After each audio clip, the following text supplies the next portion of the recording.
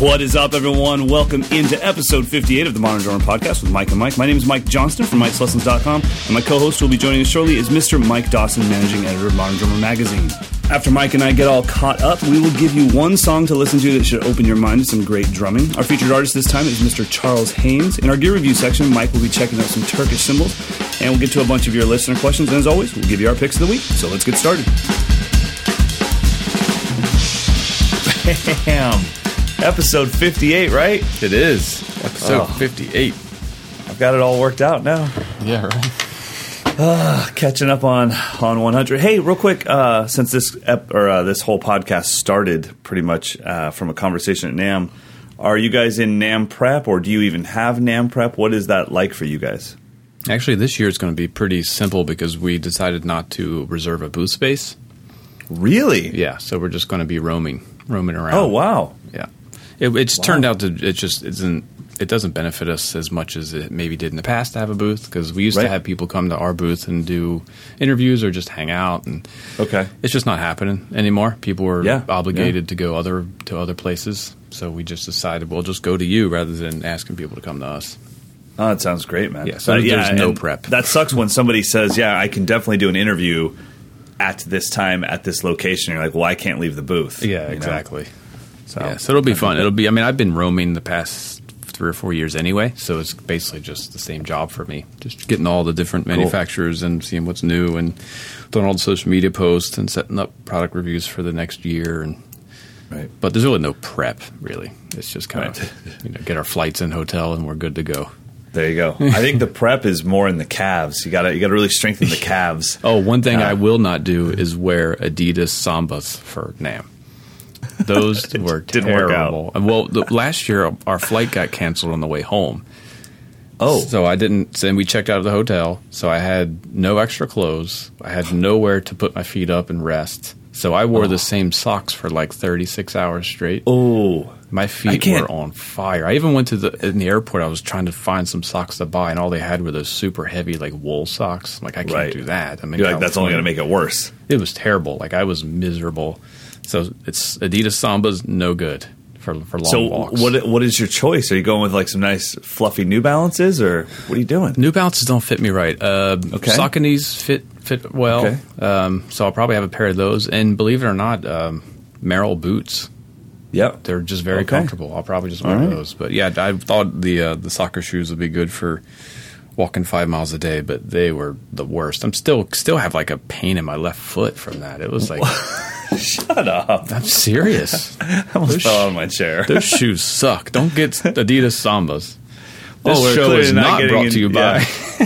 We are not going to be endorsed by Adidas or Adidas, as the people overseas say. Well, so the Sauconys, now do you go with the really lightweight jazz model? Okay, yeah. It's pretty much like silk around your foot and then a big pad on the bottom. Yeah, I've had a couple of those. 4 or 5 pairs of those in the past decade, and I still have a pair I've had for 3 or 4 years. I just keep trying other things, but you got to come back. Those are my home base. That's one of the few pairs of shoes on the planet that is as comfortable on the first day as they are on 2 years deep. Right when you put them on, you're like, oh, well, that's gushy. Yep. So yeah, man, go with some Saucony Jazz and maybe some Dr. Scholl's gel inserts. You'd be sloshing around NAMM all the time. And hopefully this might be snow. Yeah, oh yeah. Yeah, so that's right. There was a huge storm last year. We got hammered. So that's why the entire East Coast was locked down, and we were... And you're just sitting in the LA airport looking at all the sun going... No, well, we were in Santa Ana, but then we got rebooked to, of all places, Seattle. So we took an evening flight to Seattle. So we landed at Seattle like midnight, and then we had a 6 a.m. flight. So we were in Seattle from midnight to 6 a.m.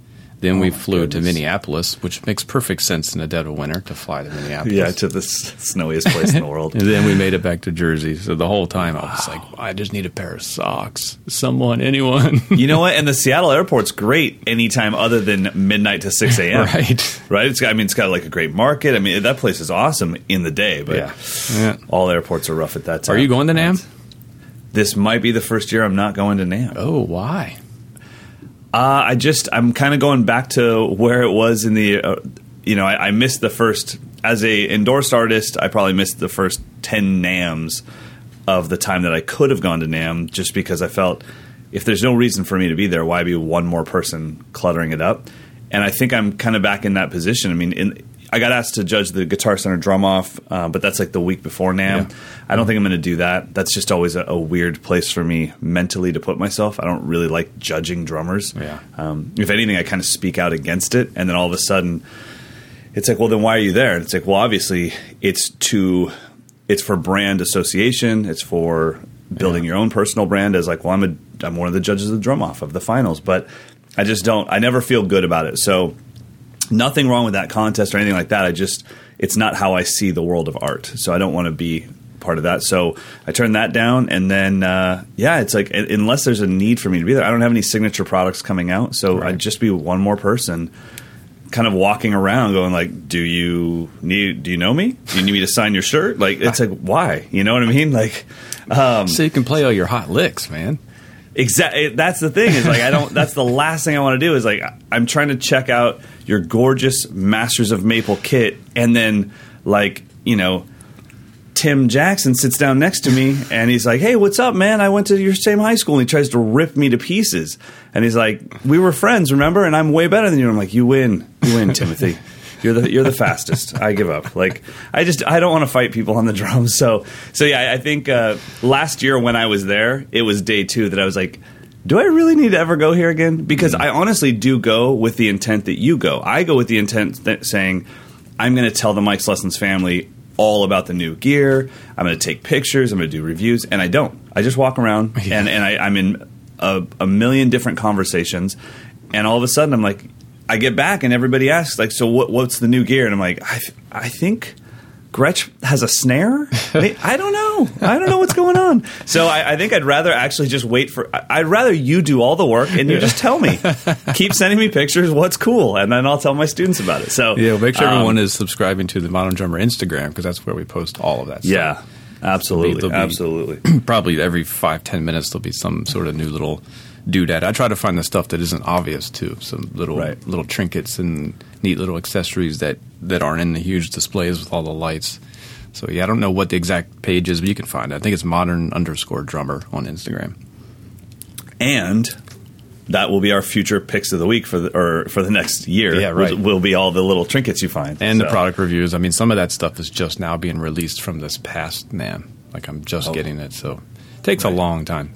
For that stuff. Yeah, absolutely. Very cool. All right, well, so I wanted to talk to you about music a little bit, and if you went through your entire music library, which neither of us really have time for, but if you had a drummer in your midst that was just like, Mike Dawson, give me one song to listen to that will open my mind to something new, what would that song be? Now, I know that we both have a million to choose from, but really, like, just one for now.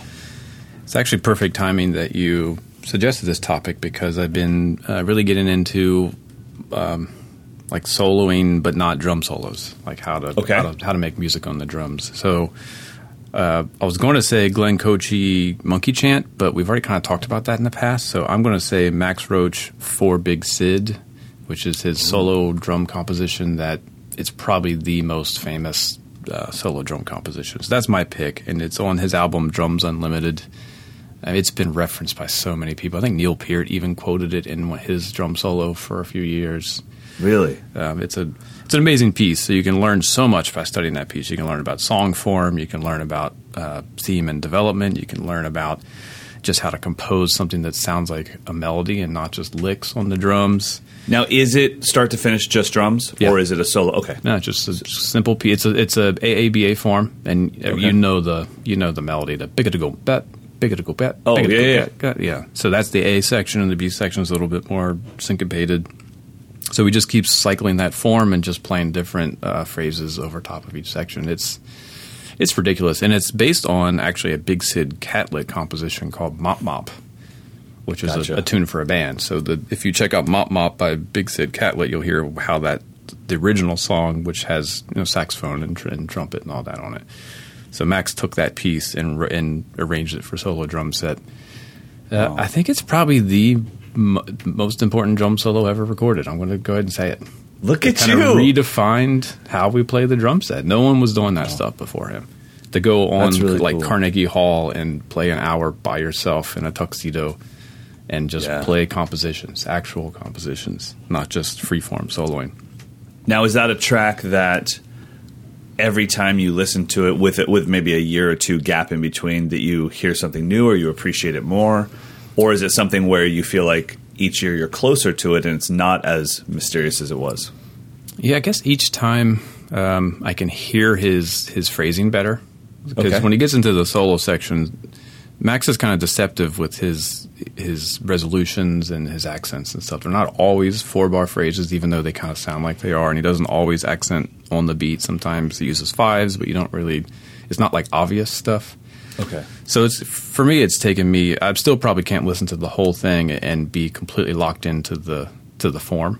Like he loses me at places still. Okay. So each time I listen to it, I'm just getting more familiar with his phrasing and – just being able to sing the melody while he's soloing and try to just maintain it and grab little patterns that I never have practiced before. Because it's all a lot of short little nuggets of ideas. So you can take one 4-bar phrase of his and turn that into 6 months of practice and development.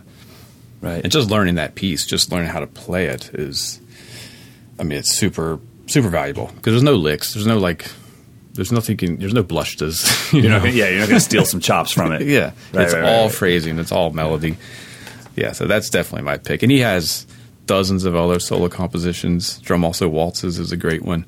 Sure. But yeah, For Big Sid, I think, is a piece that every drummer should learn how to play. I really think so. That's cool, man. Very cool. Well, I look forward to rechecking it out. I'm sure during my early studies it was in there, and like you said, watching other drummers reference it, but I haven't given it the attention like that in a long time. So yeah, I'll go back to it. Steve Smith did it pretty famously, but I think no one has touched the original because it's just weird enough. Max is just weird enough. Like Steve made it kind of real slick and like impressive and Steve Smith like. Yeah, very very Steve Smith like. Speaking of Steve Smith, so I you've been here before, right? Yeah, you were here. You did a lesson here. So above us, we have Karen's Bakery, and it's in our building, and it's packed 24/7. It's like if you are going to cycle on a bike anywhere in Sacramento, you're going to end up at Karen's Bakery in Old Town Folsom. Okay. It's just the place. The bike trail goes from Davis to Sacramento. I mean, it's literally like a 60-mile bike trail, and it spits you out like at our building pretty much. Luckily, we're hidden, so nobody comes up and is like, hey, can I get some drum lessons? But anyway, so I'm at Karen's Bakery, and we've been here now in our building. We've been here for almost 7 years, so we're very familiar with all the employees there. So this lady, Julie, comes out, and she's just she's a waitress. She's been there for a long time, but she's this beautiful, poised woman. Like, everyone thinks she owns the bakery. Everyone thinks she's Karen because she just... she's 5'11" and stands perfectly straight, and you can bounce fruit on her head when she comes out. She's just the most posh woman. So she comes out, and she's so posh that she's all about manners, right? And she grabs my arm, and I'm like, okay, I've known you for 6 years. You've never touched a human in this restaurant. And she goes, Mike, I went and saw the Doobie Brothers last night. I was like, okay, I'm sorry, but now you just fell into that realm of music I don't care about at all. And then luckily she said, I don't care about them. And I was like, okay. And she goes, but they played with Journey. Yeah. And I already knew where it was going. And I was like, and the drummer was amazing. And she's like, oh my God. And, she doesn't know anything about drums. She just knows that I play below them and make tons of noise. And she's like, I've never seen anything like that. I'm like, was he bald? And she goes, yes. And I'm like, he's very good. His name's Steve Smith. And she's like, I've never experienced anything like that. So later, I have the campers up there, like a couple days later, and we're sitting there, and I'm like, hey, Julie, tell the guys about the drummer you saw. And obviously, she doesn't know that they're all going to know who this guy is. Yeah. And she's like, I went and saw Journey, and everybody shouts, Steve Smith. And she's like, how do you guys know? And I'm like trying to explain to her, I'm like, even in my nerd drum world, he's very famous, and he's really good. Yeah, he's almost like a Carmelo Anthony or something like that. Right. It's like LeBron James. Like, you can go to France and say LeBron James, and people are like, I don't know what he does, but I do know that name. Yeah. And so it was really cool that, I don't know what he's doing out on the road with Journey right now. I haven't seen him play with Journey, the new version of him playing with Journey, but it's really cool that a non-drummer freaked out over it. I mean, she was so excited. She doesn't know anything about licks or independence or chops. She was like, I don't know who he is, but the bald dude's really good. They give him, I mean, it's just the classic 70s style. They give him a full-on drum solo every night. So I think it'd be hard to not be like, no, that drummer was pretty darn good. He didn't suck. Yeah. And he's doing like an 8-minute solo. That's awesome, man. Very cool. All right. Well, if I could give my my friends and my drumming compadres one song to listen to, I was going to go with Vultures by John Mayer because I just think that it's really hard to do that. You know, we've talked about it before. Was it One Headlight by No Crashes? Same type of thing, right? Just stay there. But and I think that you could, from Vultures, you could actually learn a million lessons about drum tones. That's like the most perfect drum tone for that moment. But I obviously wanted to go a little more drum nerd. So the one song that I think I always show somebody when I ask them, do you listen to fusion? You know, I don't show them Chick Corea Electric Band stuff. I don't show them Dave Weckl, you know, stuff. I always show them Johnny Swing by Charisma. And it's Vinnie Colaiuta. It's live. Bruh. I don't know it. Bruh? No, I'm just telling you. Wait. If someone at Modern Drummer needs to call me and say, what did you do to my managing editor? He won't work. All he's doing is listening with earbuds. It'll change your life. I'm looking it up right now. Everything that I attribute to liking Vinnie Colaiuta is in this slow, almost fusion ballad. It's the most aggressive drumming you'll ever hear in a ballad. It's the most delicate drumming you'll ever hear in a ballad. He pushes and pulls time. He shows you figures that he'll play. It might be a right, left, left kick, and he'll play it once as 4 16th notes, followed by 4 quintuplets leading into 16th note triplets, and then resolving with an extra note. It's everything that we obsess over Vinny of. It's instead of having to listen to a lick, it's all in one song. Because when you do the Sting version of Vinny, you have to fast forward to 2 minutes and 18 seconds, and there's that Vinnyism. Yeah. This is non-stop, and it's like the slowest blues ballad shuffle fusion thing ever. So it's like really cool that he's doing it in this because it's not a burning Mike Stern tune. What's the name of the record? Do you know? I can look it up. I found it. It's might be even self-titled. I'm not sure. They spelled the band name so strangely. Document. The album is called Document. Okay. Right? Johnny Swing. That's it. And Charisma is Karizma. Yes. Charisma. And I have spent many of nights in a car with another man listening to that song. And if anybody drove by, they were like, those two dudes are about to do something weird. And I'm like... And we're just staring into each other's eyes. I'm like, do you hear that stuff? I mean, it's like, it's crazy. So I love that song. I've sat in a room with Benny Greb and listened to that song. I mean, I actually, the 21 Drums camp, I just made them all listen to it and wanted to see Ash and Mark's reaction because I knew they hadn't heard it. Because it's just a little bit more off the beaten path than most of Vinny's stuff that we all know about. So now, is this something that you would be slightly embarrassed to play for your non-drummer friends? Oh, yeah. Yeah, it's a little little fusion-y, slicky. It's a little fusion-y. Yeah, I mean, but it's still pretty good. It doesn't get fusion nerdy at all. I think the only nerds part of it is the drumming. Actually, like the song is very pretty. It's a nice song, but man, I don't know how Vinny gets away with everything he did without ruining the song. It's the dude has perfect time. Oh. I mean, I think that's what it comes down to for Vinny. I mean, I've heard numerous producers say that you can turn the click track off and that guy does not change. I mean, I think if you have perfect time, you can play whatever the hell you want to play because it doesn't matter. It's going to be perfectly in time. You know, one thing he does that I can't even imagine doing, especially in a recording, is he can do the crescendoed single stroke roll, without keeping time with his left foot. So there's no timekeeper. But it's not in a time where the band is playing. So the band just lays out with a whole note, and he goes and still nails the one. Yeah. But it went up, then down, and then crashed with no bass drum. But it was right. It's like I would have to keep quarter notes with my left foot with the hi-hat. Like something has to keep time when I'm playing.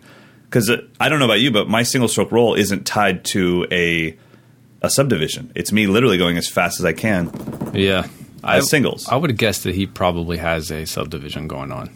I think he's just I'm sure he does in his head. I just couldn't do it without actually hearing my own pulse. I would have to keep time with my left foot. And even then, I'd still rush or drag it. Yeah. But, yeah, it's incredible, man. I hope that when we get off the podcast, give it a listen and then just text me back. And if it doesn't have an exclamation point, don't even bother texting me back. I don't want to hear it from you. The name of the track again was Johnny Blues? No, Johnny. I think it's Johnny's Swing. Johnny's Swing. Yeah. All right, well, let's get into our featured artist. Our featured artist this time is Charles Haynes. And I got to admit, until I researched him this morning, I knew nothing about him. I saw him play a couple solos that were pretty easy to find on YouTube, and just another one of those amazing musicians that happened to play drum set. So yeah, and I didn't know him before I read the proof of the story. Yeah, no. Wow. We were just talking about that in a meeting the other day, that we're in this interesting era of anonymous but absolutely amazing drummers that are doing so much work. But there's I think there's this void because we're in this kind of, I have to say, it's this kind of this terrible pop world where the only people you know is the one out front dancing and lip syncing. But they all employ the most incredible musicians in their band and just shove them behind, maybe they'll get a little bit of a feature. But, how many people saw Spanky when he played with Lady Gaga? Actually could see him. Oh, he's probably hidden the whole time. And that's one of the best drummers in the world. Yep. So I think we're just in this strange era. It's hard for drummers to discover new heroes. Because how do you know who's who and who's playing with who? And Charles, his resume is crazy. Kanye West, Lady Gaga, Ed Sheeran, Queen Latifah, Michelle Ndegeocello, Marcus Strickland, the jazz saxophonist, Marcus Miller. Queen Latifah. It's just crazy. Dude, and the fact that you just went from some of the most simple pop artists in the world to some of the most complicated jazz fusion artists in the world just tells you everything you need to know about this guy. Yeah, but it's how would you ever know who it is? They probably don't introduce him on stage. He probably doesn't get any credit in the program or whatever. Right. So it's a strange period, and we're struggling with, how do we deal with that? Because there's so many great drummers that no one is asking about because they don't know who they are. Well, and the only way you would know about it is if that drummer had enough time off to promote themselves. And then once you fell in love with their drumming, then you snap a picture of you on stage with Lady Gaga. And then it's almost like you're the one as the drummer nowadays that you have to tell everyone what's going on because you just get lost in the shuffle. Yeah, and then you get worried about getting fired because you're bringing too much attention to yourself. It's a strange world. I think the last time I remember a drummer just standing out without completely kind of unintentionally was when Aaron Spears just was playing on TV with Usher and just killed it, and they gave him a surprising amount of airtime on TV. Yeah, and we were literally having people call and email who was that drummer? That's the last time that's happened. Yeah, and that was years ago. Yeah, I remember feeling that way about Aaron when he played Caught Up, and I felt that way about Taylor Hawkins on the MTV Video Awards when he played "You Ought to Know" by Alanis Morissette or with Alanis, and I just had never seen a pop drummer. I'd never seen a pop artist use a rock drummer, and he was hitting like he was in the Deftones. Yeah, I remember that too. But at least he was it was a band. It was presented like this is Alanis Morissette and her band. Now everything is just so clouded with props and lighting that you don't even know if there's a real drummer back there. They could be just air drumming. And I've seen some bands on the club circuit who the drummer is not actually doing anything. He's back there playing. He's fake drumming. Playing on pads, or I've seen keyboard players who just have a piece of wood and there's not actually a keyboard there. They're just playing the tracks. Oh, that's awesome. It's I told you I went to see Taylor Swift with Amber, and obviously, even though I'm there for her, I'm still soaking in any ounce of musicianship I can find. I have no idea who played drums. I never even saw them. Yeah, and I think that's Matt Billingsby, and he's great. Sure, but maybe he is. How would I know? Because, like you said, they didn't even go to that, okay, we're in the 9th song. Let's introduce the band. Let's thank them. It's like she brought out Cindy Crawford. That was cool. She brought out Joan Baez, but she never introduced the damn drummer. Yeah. And, I don't want to get Matt in trouble, but, we've tried to do stories on him, and it came down to management not allowing him to do anything. Wow. They just don't want – I don't know. Maybe I'm misspeaking, but it seemed like They don't want their band doing anything that draws attention to themselves. It's all about Taylor Swift. I think, to me, if I was in their management, my fear would be that you slip in a question about Taylor that becomes actual news because he knows the ins and outs. He knows what time her boyfriend showed up. Does she actually sing on stage? Yeah, exactly. Number one question. Yeah, that's what I would be scared of if I was management, Yeah, but they would know we're a magazine about drummers. We don't really care about the artist you're playing with. All they know is you're in this thing called press, and that drummer is not. They can't imagine that the drummer could be smart enough to like keep his job by saying the right thing at the right time. Yeah. They're like, drummer, you stay over there. I don't know what that round rubber thing is that you keep hitting with your sticks, but just keep doing that. That's too bad. Well, hopefully, I mean, I remember. Someone very similar gig-wise, but maybe a decade ago for me was Billy Ashbaugh. Like I was like, oh yeah, bro, you're playing with NSYNC. I want to see you play drum set. And luckily, he actually did start doing a lot of teaching, and we got to see him. But it wasn't while he was doing the NSYNC thing; it was after. So yeah, I mean, back to Charles Haynes. I think that when I do feel the same as you, I get a little bummed when I read his credits and realize. Is this on me? Like, how did I not know who this guy was? Right. I have these albums, and or I've seen that person play live. And I think it comes down to also some of those cats, because I've talked to them. They just don't care about what their status is in the drum world. They care about their next gig. That's all they're focused on. I mean, I can't imagine really. What's that? That's all that's important, really. I mean, if you get caught up in becoming the most endorsed drummer in the world, that's not going to do squat for you in the long run. Nope. Absolutely. No, I think, and if we go back to probably their heroes, I don't think Tony Williams and Max Roach were thinking about how many drummers know who I am. Well, maybe Tony did, but I don't think Max. I mean, I think a lot of these guys were just like, what's my next chance to make a musical statement? Yeah. Mark is definitely stuck in the middle of that right now, where he's become quite the name in the drum world, but it's just not what he cares about. He is thinking like, bro, I'm out with Schofield and Brad Meldo. Yeah. And then I just took a picture with Herbie Hancock. That's what he cares about. It is a different world, and I think, like you said, maybe these people existed 20 years ago, but we just weren't inundated with millions. It feels like millions of drummers a day. Every time I scroll down through any social media feed, it's one more guy that's doing things I'll never be able to do, and I've never even heard of him. And I'm like, geez.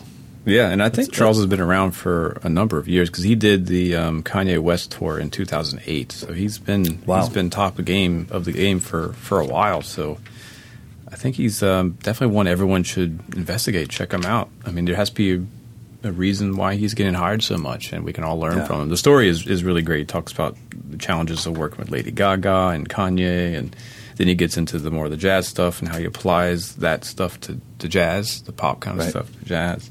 He's playing with triggers and things like that. Yeah, it's pretty cool. He's got a very modern kit while doing this jazz stuff. I mean, I watched a solo of him this morning with probably either a 20 or 22, but 10-inch rack, side snare, Roland, sample pad, 16-inch floor tom. Yep. But what I like is he is in that era of drummers that I've always loved, which is I can't nail you down. You're just a drum set professional. Because I just saw this clip of you and Kanye, and then you're at the Blue Note, and then it's like drum set professional, like Brian Blade. Like I love when I saw Brian Blade do all of that Black Dub stuff. Yeah, I was like, he's as good at this as Matt Chamberlain is. Yeah. But he's playing with Joshua Redman doing stuff that no one can do. Like, And so I love professional drummers, and Charles Haynes is definitely that. By the way, do you know, or does it – I don't want you to have to scan the whole article, but do you know if he's on any of these albums, or is he just the touring drummer for these people? Well, he does a fair amount of producing, too. So I think some of his credits are probably more listed as producing. Okay. That's probably the lesson to be learned is his drums are his instrument, but he probably makes his bread and butter by producing. Nice. He knows music. Yeah, I mean, literally – you can just go to Google or even YouTube itself and just type in Charles Haynes comma drummer, and you're going to find a bunch of stuff. And very, very cool. Very cool. So great player. All right, well, let's get into a little candy. We are back in Turkey again. Yeah. This time, Turkish Cymbals. By the way, Turkish is a company. For those of you that were ever confused like me, I was like, I love Turkish Cymbals. And people were like, oh, you're a fan of the company? And I'm like, I didn't know there was a company. I meant I like cymbals made in Turkey. This company is called Turkish. I mean, how brilliant. If you Google Turkish cymbals, you're going to get this company. First. I did. I did this morning. Yeah, it worked. Simple and brilliant. Yeah, very cool. So Turkish Cymbals. And then this is the JC Soundscape series. Please break that down for me. Yeah, they're designed with this kind of world experimental percussionist Jared Cagwin, who plays a lot in Europe and all over the Middle East. And he does a lot of he's kind of a percussionist / drummer. So he needed stuff that he could kind of get more sound effects and more kind of textural sounds, and also not be super loud and controlled, because he's playing a lot of times with like Indian percussionists and stuff. So most of it is designed to be not your average ride cymbal, not your average hi-hats. The hi-hats I think they're completely unlathed, and they have rivets in them, super thin. Yeah, these are some nasty. I mean, this is some nasty raw stuff. And I think they sent they call them snake hi-hats because they have the sizzles. So they sent 12, 13s, and 14s, and the 12s were really cool. Really? I put those over the center of the kit, kind of where you would put a splash, like in a traditional spot. That was a lot of fun. The ride is probably the most sort of normal, but it's very, very dry. There's almost no sustain. It's got a ton of rivets in it. You're talking about the snake ride? The snake ride, yep. Yep. That is something I would actually gig with and not feel like it was a little bit too abstract. The flat ride, the precision flat ride is like the driest. Like, it made me thirsty playing the damn thing. Now, real quick, on the snake ride, do you know of a lot of cymbals that have, what is this, 5, 6, 7, 8, like 9 rivets all around the outer edge? I haven't really seen that. Back in like Is Art that Blakey's common? day, that was Art Blakey's sound. Really? It Okay. was almost like a trash can kind of ride Yeah. cymbal sound. Yeah, so it had kind of that Art Blakey, like from the 50s kind of ride, which is pretty gnarly. You could almost consider it like a swish, kind of a China ride or something. But I liked it. I liked that one a lot. I liked the hi-hats were cool. You didn't really hear the rivets unless you opened them. So closed, they just sound like thin, dark hi-hats. So it wasn't like having jingle rings, Yeah, not at all. Okay. But you couldn't get like a real clean open sound. It was always kind of dirty, which was kind of neat. I like Cool. Yeah, I like it. I like that. The 14-inch Arid Crash, I think that is the one. Is that flat? No, that's a real thin crash, kind of more like a splash. The satellite bells were really kind of fun and funny because they're like tiny little flat rides. So you could hit them like as hard as you want with a 2B stick, and you're going to get like a pop. That's all Really? you're going to get out of it. Did you get the water crash? Yeah, those are weird. Those are definitely Okay, because now let me ask you this, because I'm looking on their website, and it's definitely not perfectly round. No, they're loose, man. They hang. They hang like they call them crashes, but they're really like wind gongs with like a hole in the middle. You can put it on a stand. They were designed to be a portable gong. I gotcha. Oh, so I thought there was literally a glitch in the website, but I think they're showing me like a string. Like, you mean you actually hang it? No, you could put it on a cymbal stand. You could hang it. You could hang it. I mean, that's what these are. Again, these are experimental cymbals. Wow. They can be used in stuff, a drum man. set, or you can use them with your percussion. So you can hit them with your hands. Like those crashes, if you just tap them with your index finger, you're going to get like a pretty cool gongy sound. Yeah. Pretty neat. And if you really lay into them, they kind of become this huge wash. I actually took them to a gig where kids were sitting in, and the 18-inch water crash was like, it assaulted the world when he hit that thing. But I mean, I like them. They're fun. I mean, it's not like something you would take to your regular pop band gig, but they're really good with mallets. So it's kind of like if you're into sound design and just getting some weird stuff, those are cool.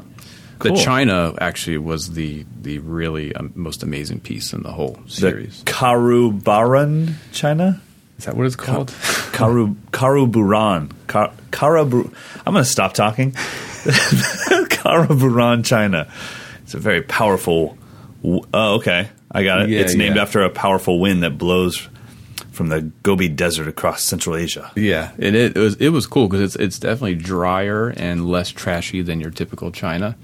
So I loved it. That's something I'm going to start using a lot on sessions because you can get that China kind of sound without it just being so loud and abrasive. So it's back to going to like the Wuhan, like the $20. You have to pay $200 to get a $20 China. Yeah, exactly. I got it. It's better than it's definitely because you can ride on it too. You can get like a nice ride sound. It's a cool cymbal, and the splashes they were really nice. I very rarely have a need for splashes, but the 7-inch was really cool. Lob. I don't know what those letters are. L-O something that looks like a B. Yeah, it refers to the most fragile rock found on the planet because I'm looking at their website right now. So I'm going to pretend like I'm smart. Yeah, they're a cool series. I mean, I had a lot of fun just setting up random selections and just trying to play solos that use them. So what I did for the demo was I picked the ones I liked the best and just kind of improv'd. I can only imagine something this unique changes the way you play. You're not going to play what you normally play. You're going to let the gear dictate what kind of art comes out, isn't that cool? Yeah, I mean, exactly. That's just awesome. You could put the splashes on your snare because the splash is like 6 inches. You could put that on your snare and still have plenty of real estate to play rolls and stuff. So they're definitely creative. They're definitely unique. The guy Jared Cagwin did a really great video on their website that kind of shows more in like a soundtrack kind of application. Okay. They sound like electronic music. It sounds like he programmed a bunch of crazy sounds, but it's him like rubbing it with mallets and bows and all kinds of cool stuff. And they even filmed it in film noir, black and white. Yeah, and my demo is me just doing my whatever fusion-y kind of drum set approach. Well, I think it'll be just fine. Let's give it a listen.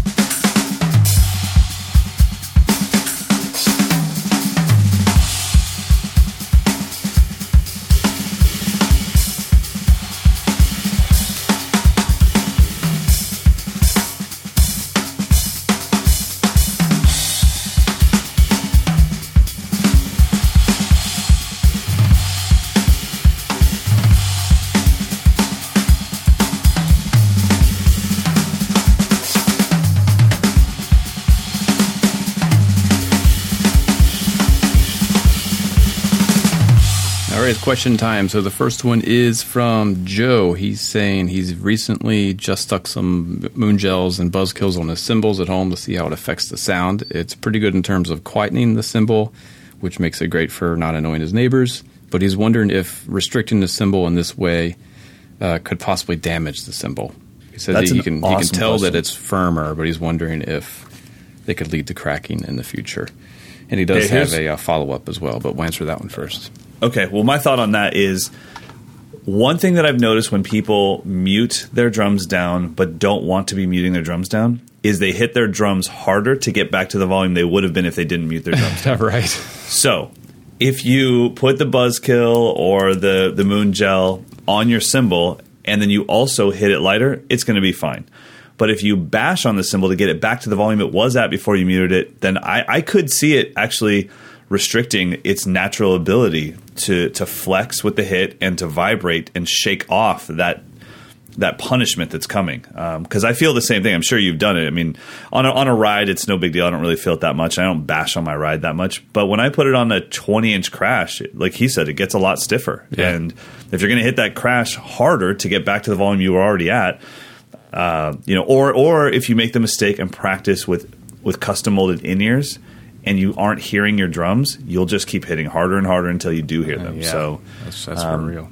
So I think if you're making an artistic statement or a practice statement, I think you're going to be just fine. But if you do it thinking like, oh, I'm going to get that cool tone, but now it's much quieter, so I have to hit it harder, I do think you'll damage the cymbal. Yeah, and I think if you're going for sound control and not for a special effect, you should probably check out those Zildjian low volume cymbals because they sound like cymbals, but they only get so loud, and you can wail on them.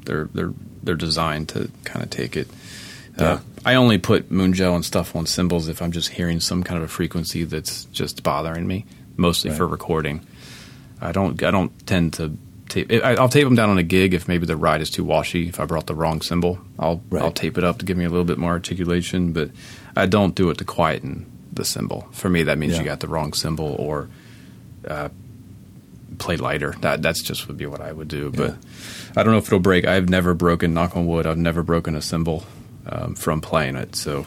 Well, the other thing, too, is just from being a child that grew up in a suburban neighborhood with neighbors everywhere, no one ever complained about my cymbals. They only complained about the bass drum. So the cymbal frequencies are not running through your walls into the neighbor's living room. Yeah, right. The bass drum is literally unstoppable. Yeah.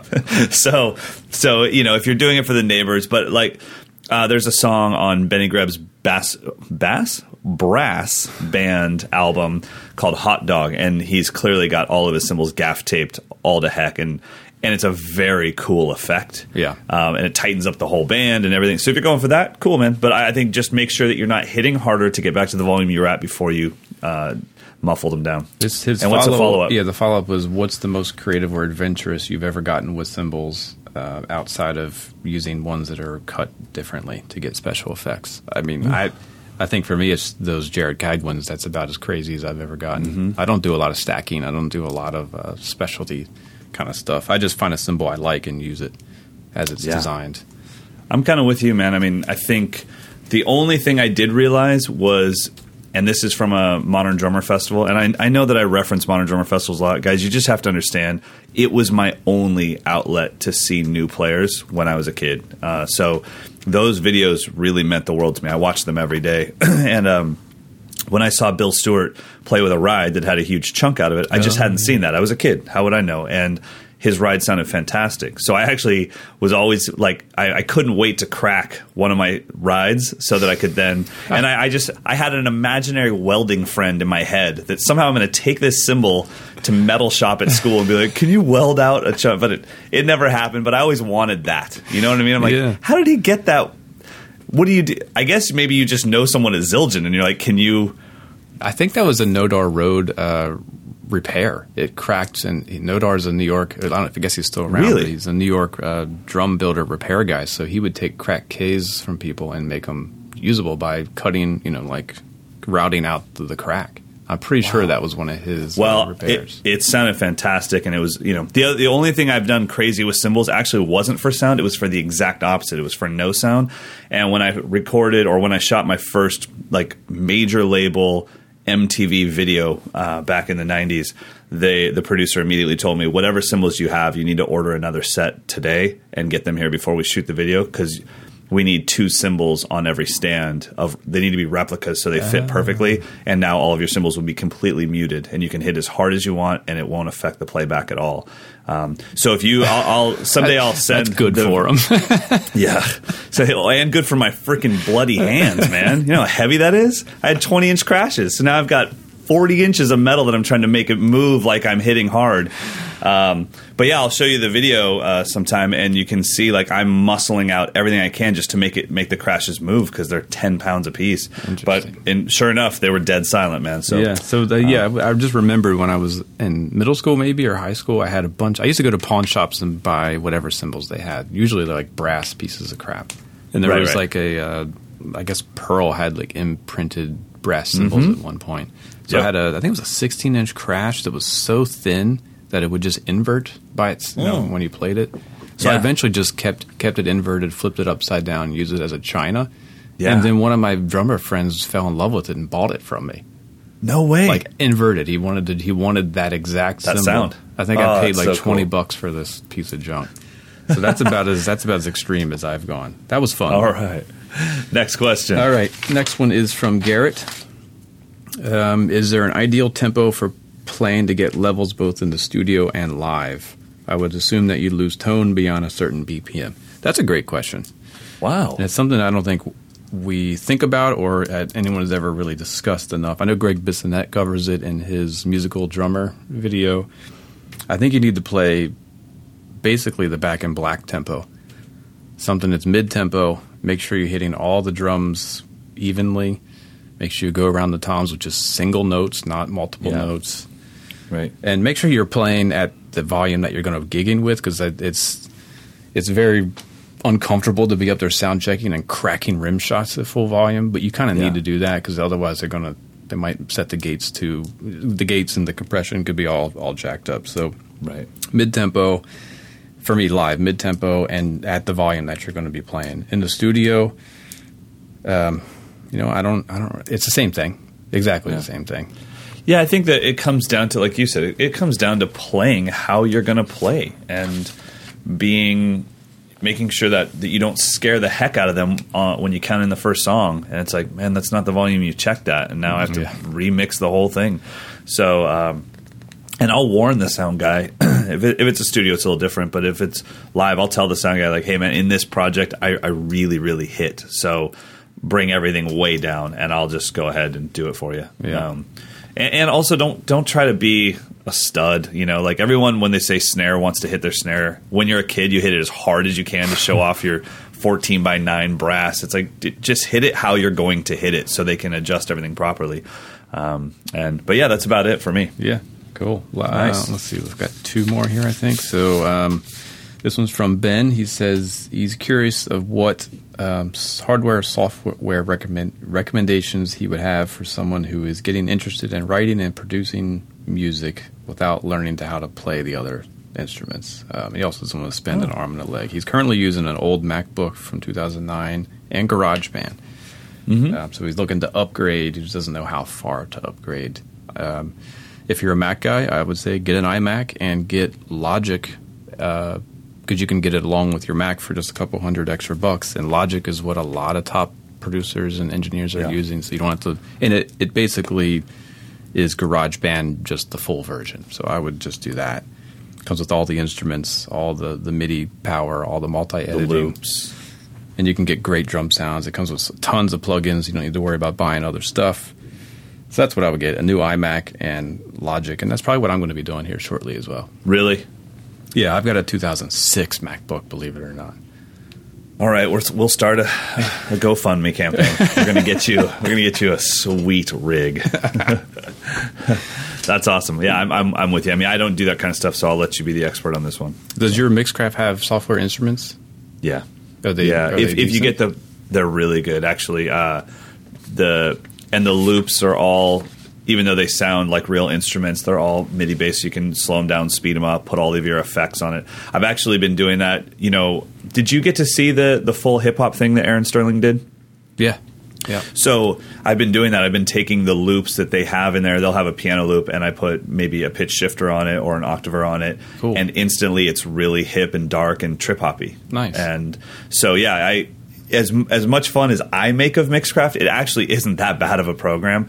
It's just not one of the industry standards, but the interface is so easy. It's PC's GarageBand, So, right. But yeah, if you get the Pro version, it comes with like gigs of loops and virtual instruments. So, pretty much any DAW I think now is going to have it, because they all chase each other. So everyone now has Ableton Live's features, and everyone now has Pro Tools features, and everyone has Logic's features. So it's kind of whatever you're comfortable. That's why I say stick in the Mac world, stick in the GarageBand Logic world, and you won't have to relearn the whole interface. There you go. All right, last one, Colby. He says, we've mentioned transcribing music before. He wants to know what software we would recommend to write or generate music for technical drum set parts. Oof, man. Well, what do you use? We use Finale here at the magazine. It was, I think it might have been one of the first like legit notation programs. So we just stuck with it because this is what we use, and I learned it in college. I mean, I had to take 2 semesters of Finale just in college to understand it. So it's very powerful. It does way more than you would ever need for drum set. I mean, it's designed to do full symphony orchestra scores. Yeah, but it's not super difficult to learn. Liar. But you just have to spend time with the manual. You just have to, dude. That thing, bro. You just have to spend time with it. You do get it that, like, I understand a great deal of astrophysics, and I'm starting to crack the code on string theory, and Finale's impossible. You are a liar. You just admitted that you had to go to school for it.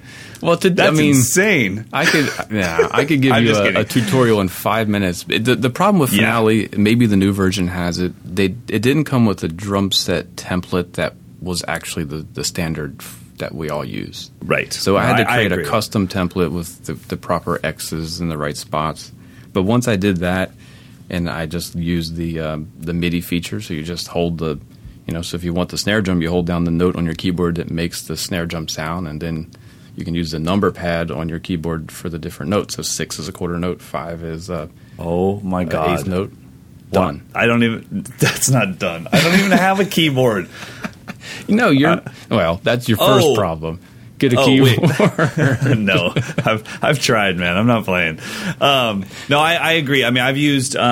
And just for you guys, I think they do make a slightly simpler version, right? Finale Notepad.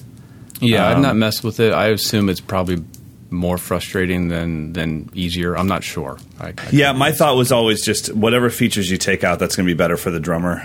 Because I just don't need all that stuff.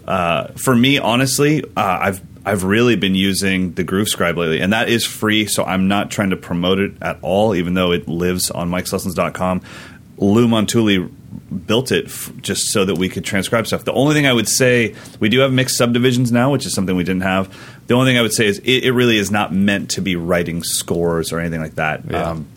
The one thing I do like about it, and we are getting ready to add new drum sets so that you can have Matt Halpern's samples from his Get Good Drum stuff. You can have jazz kits. Be great even to have a Mike Dawson kit. You send us your favorite samples and we'll make the Mike Dawson kit. But it works. I would say that's more, for me, that's an 8 bars and under tool. Yeah. I think it's great for that. I don't think it's great. It's not meant to be something where you're writing scores or writing entire pieces. But one thing I do like about it is you can see all the notes and you can hear them and you can change them so easily, and you really hear it in real time with the dynamics and everything, and you can notate the ghost notes. You can notate the accents and all that stuff. I have a question ghost about notes. It. Oh yeah, go ahead. 2 questions. One, can you do more than 2 toms? Right now, no, but yes, we'll be able to. It's rack and floor, but we'll definitely be able to. The other I was teaching a guy the beat to Love Supreme, and I was like, let me just pull up Groove Scribe and I'll notate it and I'll make a PDF of it. But I couldn't find a way to make a PDF. You have to press print. But then it's like looking for an error printer or something like that. Oh, well, you'd have to have. So I use Qt PDF, but you have to have something installed on your computer that prints to PDF. I was on my phone. Oh, okay. And what did you want to do? You wanted to send it to him as a PDF? Yeah, because it was sending it to him as a link, which is fine, but I wanted to just send him the image so he could just the notation. Yeah. Yeah, I think, one thing you could do is you could just press view mode, and that'll take all the dots away, and it's just the notation. So we have edit mode is what it launches in, and then if you just press view mode, it'll get rid of all the dots, and now it's just notation. So you could obviously just take a picture of your phone of that, right? Screen capture, and screen capture that. But that's a good point. We could. I don't think it'd be very hard for Lou to program in a thing to say, okay, if you're on a mobile device, how can we turn this into a PDF? Yeah. So good thing to add. So cool. hopefully that helps, my friend. All right, now it's time for Pick of the Week. And my pick of the week is, I promise I'm not in the middle of a Modern Drummer love fest, but this is a book by the man that started the company, Ron Spagnardi. And it's called The Great Jazz Drummers. Oh, yeah. And when you get it, it looks very like it was written probably in the 80s. Yep. 1992, late 80s. But it has but one thing that I love about it is there are other books, there are DVDs about the great jazz drummers. They're so in-depth that each one of them literally is almost like a lifetime study, and it's too much for me to handle. One thing that you're going to freak out about, this is each page is a picture and a synopsis of that drummer, and that's it. And you really get like a snapshot of like, oh, that's what made Chick Webb so great. And this starts, first drummer on here is... It might be Chick Webb. It's Arthur Singleton. Oh, and Zudi. Then it goes, Zudi Singleton, yeah. And then it goes to Baby Dodds, George Welling, Sonny Greer, and then it goes through all the jazz greats. And I think, let's see who the last guy is. Steve Gadd, Peter Erskine, Smitty Smith, Carl Allen, Kenny Washington, David Weckl, Jeff Tane Watts, and it stops at Jeff Tane Watts. Yeah, that's a good place to stop, I think. It is. In 1992. It's a great book if you just want to, when somebody says Baby Dodds, if you just want to have a reference of what the hell they're talking about, this is the book. And I've used this book a lot just to make sure that if I was in a conversation and somebody referenced Kenny Washington, I know what we're talking about. You know, I may not be, I haven't studied his whole life. I don't know the whole discography, but I know that it's a drummer. Yeah. I can see his drum set. The picture was taken in black and white. I know what we're talking about. So I would definitely recommend that book. It's called The Great Jazz Drummers. I'm assuming they can get it on your site or... Yep. It's available. I believe it's available ebook version as well on our site or howleonard.com. Cool. Or you can get it on Amazon. It should be everywhere. That shouldn't be out of print because that's one of our all-time favorites. Awesome. Perfect. What is your pick of the week, my friend? My pick of the week is a follow-up. Probably a couple of months back, I chose the Gibraltar quick release hi-hat clutch. Okay. And then, I remember that. Our friend Buck August emailed me and he said, have you ever tried the Remo quick lock hi-hat clutch? And I hadn't. And he actually ordered one and sent it to me. So special thanks to Buck. Attaboy, Buck. Good man. But it's cool. I mean, it does the same sort of thing. It has like instead of having to unscrew the nut on the bottom, it just kind of twists on and locks. But what they did that Gibraltar didn't do was the area on the shaft that the cymbal actually makes contact with is not threaded.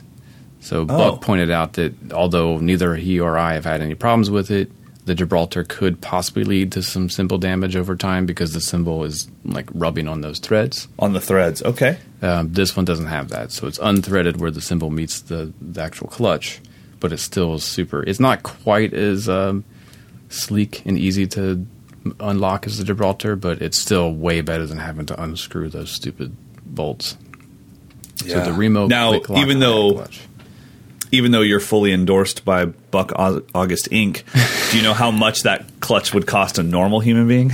It's on Musician's Friend for like $21 or something like that. There you go. Perfect. It's probably even awesome, on Amazon for cheaper. It's the quick lock one word hi-hat clutch. You can get it for $21.37 on Amazon Prime. You can get it delivered tomorrow for free. Oh, man. It's cool. I was about to order some more camp candles. I'll have to throw that on the order. I'm a nerd for little things like hi-hat clutches because when you get a bad one, you're like, damn, this sucks. Like when you have to actually use the upper half of the lock to tighten the cymbal on, or you had a gig and all of a sudden your pedal's not working. It drives me insane. Happens all the time. That gap that happens in a normal hi-hat clutch where it goes like chakunga, chakunga, chakunga as it's unscrewing. I'm like, oh, you gotta be killing me. No, not now. All right, buddy. Well, if you guys notice a rushed nature to today's podcast, it's just that I'm in the middle of a drum camp and we start at 11 a.m. Bingo. I am in the middle of a Mark Juliana, Dave Weckl drum camp. Gretsch sponsored. home studio Mike Dawson camp that starts in 6 minutes. So that's why we're getting out of here. You guys, thank you so much for all the support. Mike and I have been sharing some of the comments that you guys are making on iTunes and stuff back and forth because we're just so appreciative to all of that stuff. We don't take you guys listening to this podcast on a weekly basis. We don't take it for granted at all. And if you can, let more people know about it. I mean, it's time for binging. We've got 57 episodes in the can. So if you just find us or you turn us on to a drummer buddy, that person can just go deep down the rabbit hole. 60 hours of content. Yeah, buddy. And some of it's been recorded 4 times in a row. All right, everybody, have a great day. We will see you soon. Brother Mike, later, buddy. See ya. Brother Mike. There you go. Pastor.